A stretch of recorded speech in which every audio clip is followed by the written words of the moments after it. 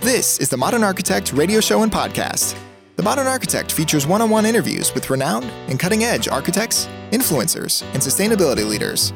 Our show informs and illuminates the transformation that architecture brings to our cities, communities, and lives. And now, introducing the host of The Modern Architect, Tom Dioro. Today, we're joined by Paul McClean, architect and principal at McClean Design. Paul was trained as an architect in Ireland and founded McClean Design in 2000.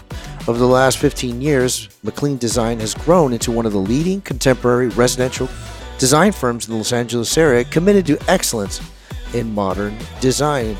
You can find them on the web at McCleanDesign.com. Again, that's McCleanDesign.com.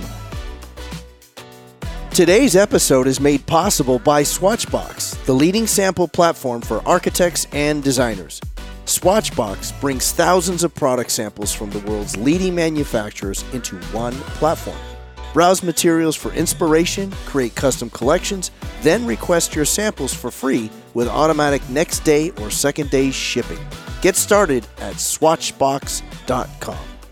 Hello, Paul. We're really honored and excited to have you on The Modern Architect today. Thank you for being here. Gosh, thank you. Thank you so much, Tom. It's my pleasure and my honor to be here. Seriously. Excellent. Thank you very much for that nice intro as well, Paul.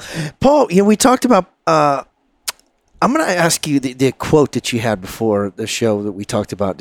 I like that you have, not just for yourself, but your office. Share with us what, a quote that you have that means and matters much to you and your firm. Well, there's a quote that Leonardo da Vinci did probably 500 years ago, which was, "Simplicity is the ultimate sophistication."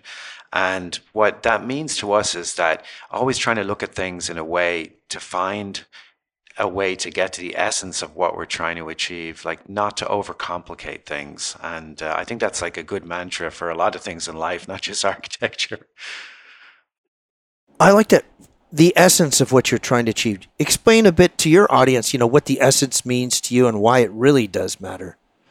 Well, our houses, for me at least, we're trying to connect people to their environment. We're trying to connect them to nature. And the more we can get out of the way of that experience, the better that their enjoyment of the house will be. And I think often we live here in a beautiful environment most of the time, not the last couple of weeks, but most of the time.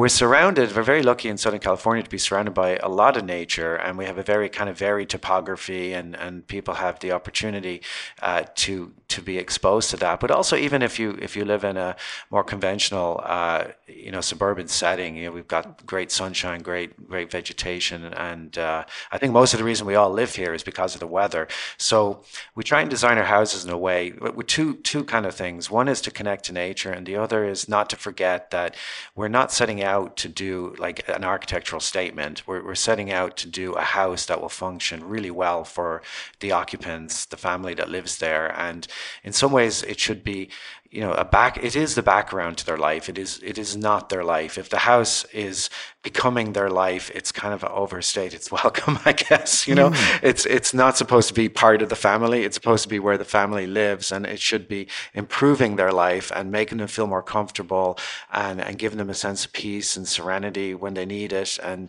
allowing them to live, wonderful lives, I guess. I like that, allow peace and serenity. If you can describe your clientele without naming names, unless you'd like to, what would you say is a really common thing amongst your clientele? Well, I think one of the great things about what we do, for us especially, is that people don't design houses when they're in a difficult part of their life. Generally, it's usually they obviously have been successful, because undertaking a custom home is an expensive thing. But they're usually in a point where they feel that they're looking forward to the future. I mean, you have to be an optimist, right, to be an architect, because you're kind of thinking about what the future is going to be like, and you're hoping your buildings will be there for it. So they tend to be self-starters, and we don't really have, nearly all our clients have an interesting story and about how they got to where they are in life. It's fascinating. I mean, everything from at one end of the spectrum, movie stars, and at the other end of the spectrum, like business people. But we've had clients over the years that, make their living in ways you never really imagine. We all have such preconceived notions of how people become wealthy enough to build a home. But like one example I remember from a few years back was a client who, had started collecting baseball cards in the playground when he was 5. I can still see him, what he'd be like when he was 5 in the playground. And he grew that into a business, where he traded sports memorabilia very successfully. Wow. There's obviously must be a love of nature for you to do the homes that you've done, because they're spectacular. I've seen them obviously on your website. They're spectacular, but there's also an air of warmth with it. It's not very stale. It's not stale at all. It's very warm, and it has a timelessness to it. Is that by design? That's really, thank you very much. That's the best compliment we could get. That's our goal. We want to build houses that will stand the test of time. I think that it's been gratifying to see over the last few years, like as you said, our business is 22 years old. So some of those houses are older now and cycling through getting remodeled and so on. And it's great to see that, at least in my opinion, like the spaces are holding up really well. So we're seeing people change materiality, but the spaces are staying. And I think that's what it's about, the light and the space that these homes create. But I also think that, we don't, like we said, we want the houses to be practical too. And maybe people don't, think of that word when they look at our homes, but we do put a lot of time into thinking about how people are going to use the homes, and we want them to be warm and inviting, and not to be the type of place where if somebody kicks off their shoes, the whole decor seems ruined, right? It's got to be robust in its ability to handle, life and kids and dogs and who knows, some pet pigs we've had in the past, we want to design those type of houses, and so we spend a lot of time also with our clients just trying to figure out how they want to live. And I always find that really fascinating, because I think if you just leave people alone and you just say, hey, what do you want in your house? They're going to describe what they have in their house right now, and maybe a couple of things they don't like and a couple of things they wish they had. But what we try and do is try and get deeper down into that and figure out like what would be the best way for them to live. For example, if someone is really big into entertaining, we kind of have to figure out, is it formal entertaining? Is it casual entertaining? Like, do they want a table with 20 people to sit down? That's to put 20 people in a formal dining room, it's a big space, so like trying to think about that. Do they imagine they're going to live there for the rest of their lives? Do we want to think about, as one of our clients calls it, thriving in place, making the house work so that even if down the road you're a little bit more incapacitated or don't have the abilities you currently have, that the house is still going to function for you and you're going to be able to enjoy it. How much is, would you say, your clientele has a real design sensibility before they even reach out to you, and they reach out to you? That's a great question. It's all over the map. Obviously, what we're very fortunate in is that at this stage, people come to us because they like what we do. So we're not having to have those type of discussions like, do you want, a Mediterranean house? Do you want a French Tudor house? They're coming because they like what we've done before. And usually there's something they've seen and they gravitated to that. And then, sometimes they'll come in and say, I just want exactly that again. And then we'll explain to them, obviously, that their site is different. And as even if we start with the idea it's going to be very similar to the house, it never ends up like that. It changes. But it runs the gamut from people who have very little interest in design to people who are intensely involved in every decision.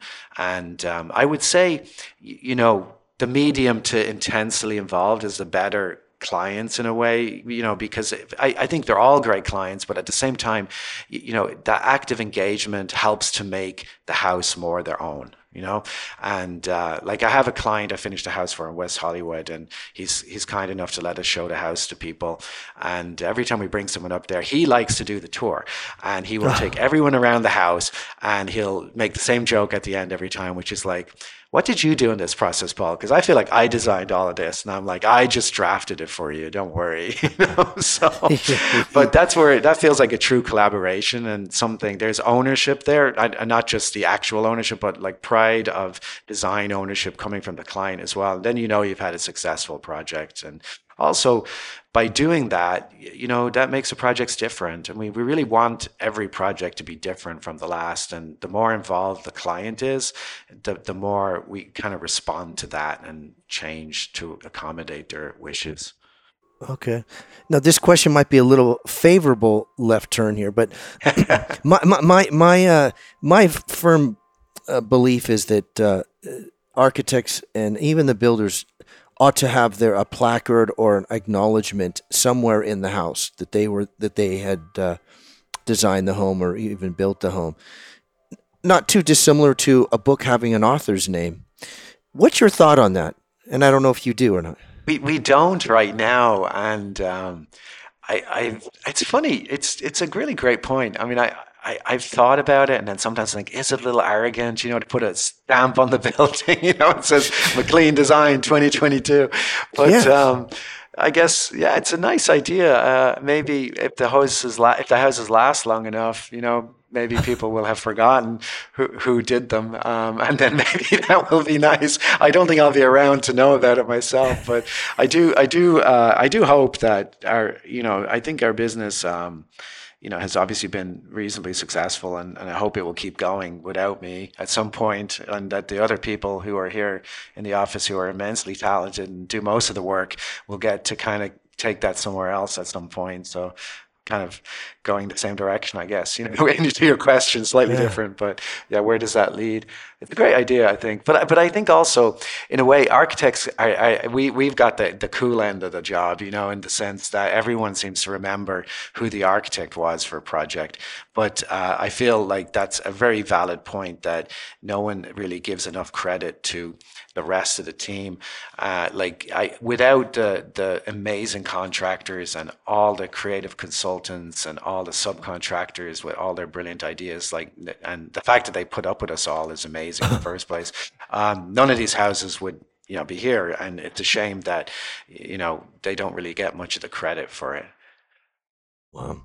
Well, great that you answered that very well. This is The Modern Architect, KCSU Stanford 90.1 FM. We're talking today with Paul McClean, architect and principal at McClean Design in Los Angeles, California. For more information, feel free to visit their website at mcleandesign.com. Again, that's mcleandesign.com. Paul, if you're at liberty to share, what recent project or projects have you worked on or currently? You don't have to name names, but we have some great projects right now. We're very fortunate in what we get to do and the type of projects that we have. That they have decent budgets, and everyone has a budget. I should say that, by the way. It doesn't matter if they're the world's richest person or not. They still have a budget, and it's about. I think part of that is about having the feeling or the sense that you're getting value for money, that it's not just people taking advantage of you.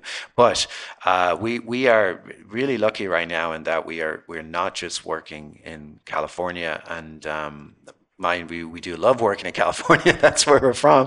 But we've seen over the last 20 years, like we started out in coastal Orange County and kind of grew up into the LA area, and then out further into the state. And now we've got projects not only in California, but in like several states like Nevada, Colorado, Florida, Texas. We've also got projects in the Turks and Caicos, in Hawaii, and Thailand, which is really interesting and fascinating. So, and we're discussing new projects in India and China. So it's amazing how the world has changed in the last 10 years for like what's a small architecture firm, that you can kind of have a little bit of a global presence, which is not something that I could have even imagined 20 years ago. I don't know if any of us could have imagined that 20 years ago. But what's most enjoyable about that is that the idea of, obviously these people come and they want to do homes like they've seen of ours in California, and then how do we take those ideas that we've developed here, which come out of a long history of modern architecture, modern residential architecture in California. There is just no better place on the planet for modern residential architecture. There's been so much experimentation in the last 100 years, and then how do we take those ideas and make them work in different climates and in different locations and in different cultures, and how that's the fascinating part. Just you get into a different culture and there are all these little subtle things that you have to think about that are a little bit different than what we do. For example, I forgot to mention we've got some projects in Dubai as well, and so sometimes we're dealing there with the fact that people entertain in completely different ways. Men and women just don't seem to entertain together. So you're setting up a house in a way where everyone can feel comfortable. And also, for example, there might be a need for a prayer room, just things that you don't think about when you're designing a house in California. So I love that aspect of it.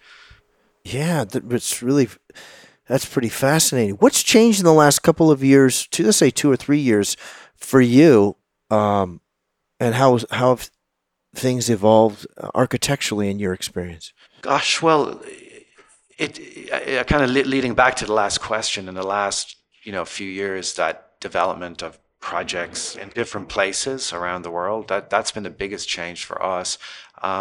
Dealing with obviously the pandemic and the implications of that, I think it's interesting that one of the positive things coming out of the pandemic has been that the idea that work is maybe a little bit more fluid than sitting just in the office altogether, and that we are able to do things with Zoom calls and online meetings that people are fully acceptant of that now, versus maybe 5 years ago it was seen as a strange thing, and now we find ourselves on Zoom calls with people down the street, versus not necessarily people in Thailand, right?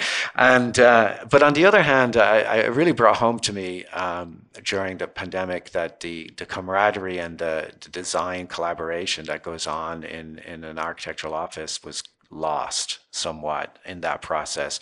And there is that kind of positive atmosphere, where a lot of times when you're in the office, someone's having an idea and you sit together and you kind of work through that idea, and it's a very positive experience for everybody. And, kind of people finish each other's sentences and finish each other's drawings. And with the negative of all that with the pandemic and Zoom is that process just seemed to be much more difficult to achieve. And, it's just not the same as being in the same room. So even though we can do so much remotely now, we often find we still have to go places, and when we go places we make a lot more progress, so that's interesting. I like that you said we make more progress. What's your thought on oftentimes I am email is obviously a standard form of communication, but I believe oftentimes even a phone conversation can expedite and make something more effective. What's your thought on that? Isn't that so true? I mean, how many times have you seen an email chain with 15 participants on it that goes on for 5 days trying to figure out a time for a meeting, when if someone had just picked up the phone, we could have had the meeting there and then. But yeah, yes. And at various levels, that is an issue. And I noticed that I think the big thing is that and for architecture is a collaborative endeavor. There is much as people might think it, there's not this one person sitting here making all these decisions. I think that, from our perspective as the architects, we try very hard to help guide this process on its design journey, keeping the vision of what we're trying to achieve. But the ideas and the way to make that happen come from like hundreds of people. And so it's the ultimate form of collaboration to design a building. And for anyone to say that, Frank Gehry designed that building, not picking on Frank, but you know Sure. what I mean? It's like Frank Gehry was very much like this maybe the signature behind that building, but like 1,000 people got involved and made that vision come to life. And True. and I'm sure Frank could be the very first person to tell you that, So I think that's where we forget that the collaboration and the human interaction is what brings out the best in us. Along the lines of that acknowledgement and recognition, another, I'm biased, of course, but another factor in your favor, in architects' favor, is that even with public relations or you look at media, newsprint, you'll see, new hotel built, it's finished, or it's going to be built, and there won't be a mention of the architect in there. And I see that very, very often. Actually, that was one of the inspirations to begin the show at Stanford. The Modern Architect was that just did not get the recognition, and I knew that these buildings just did not pop up out of the ground, but there was an acknowledgement of the architect, or if there was, it was nominal at best. What's your thought on that? If you're at liberty to cite your opinion, which is, would love to hear it. Well, I don't know. I mean, I think I read once Norman Foster said that one of the great things about being an architect, or maybe it was Frank Gehry, said that you can kind of be a celebrity without having to be a celebrity. Oh, So okay. that I mean, I think that within the architectural community, there's definitely a lot of acknowledgement of who built buildings Sure. and so on. And I think you can go if you go to an architectural university or to a college, you'll have a lot of students there who'll be very excited maybe to meet you if they're familiar with your work. But I think that that's okay. I mean, the buildings are what we're trying to achieve in the end, I think. I mean, it's a very interesting time right now in society. I mean, with the advent of social media. I'm hoping by the time, my grandchildren, if I'm lucky to have any, are grown up, that they might have figured out how to use social media. I don't think Yeah. I think we're all like it's just not working very well in general, but I think there's such an emphasis on celebrity and instant gratification and all those things that maybe it's not bad that some things in life are, kind of just about the work itself and not about the people behind the work. Very true. I'll go back to what you had said at the beginning, Paul, is the essence. That essence, there's a lot of heart, and I'll use the word grit that's involved in great design and a lot of thought that went behind it. What's your take and what's your thought on that level of grit and heart that a lot of people don't see, and then how it's expressed in the building, in the home itself? I think that's an excellent question, Tom, because there is the idea out there that there's let's call it just this building signature, that like people look and go, oh wow, it's a pyramid, it's a circle, whatever it is. There's some architects, especially today, who seem to thrive on that, in the media and the internet world. But I feel like the initial concept is just exactly that, an initial concept. And if a building is to be successful, it needs depth. And the depth comes from that constant refining and eliminating extraneous things and working out details to make them come together right and solving problems. And, we'll often, if our typical house takes about 3 years to build, I mean, the design part of what everyone thinks of design is probably the first 3 months of the first year before the 3 year starts. But the house isn't really done for 4 years, and the other 3 and 3/4 years are all about trying to figure that out and make it happen and work with everyone around you to make it as best as it can be. Wow, well answered. You're listening to the Modern Architect podcast. We're talking today with Paul McClean, principal at McClean Design. For more information, feel free to visit their website at McCleanDesign.com. Again, that's McCleanDesign.com. Paul, with the architecture and construction business constantly evolving, the expectations evolve kind of as well.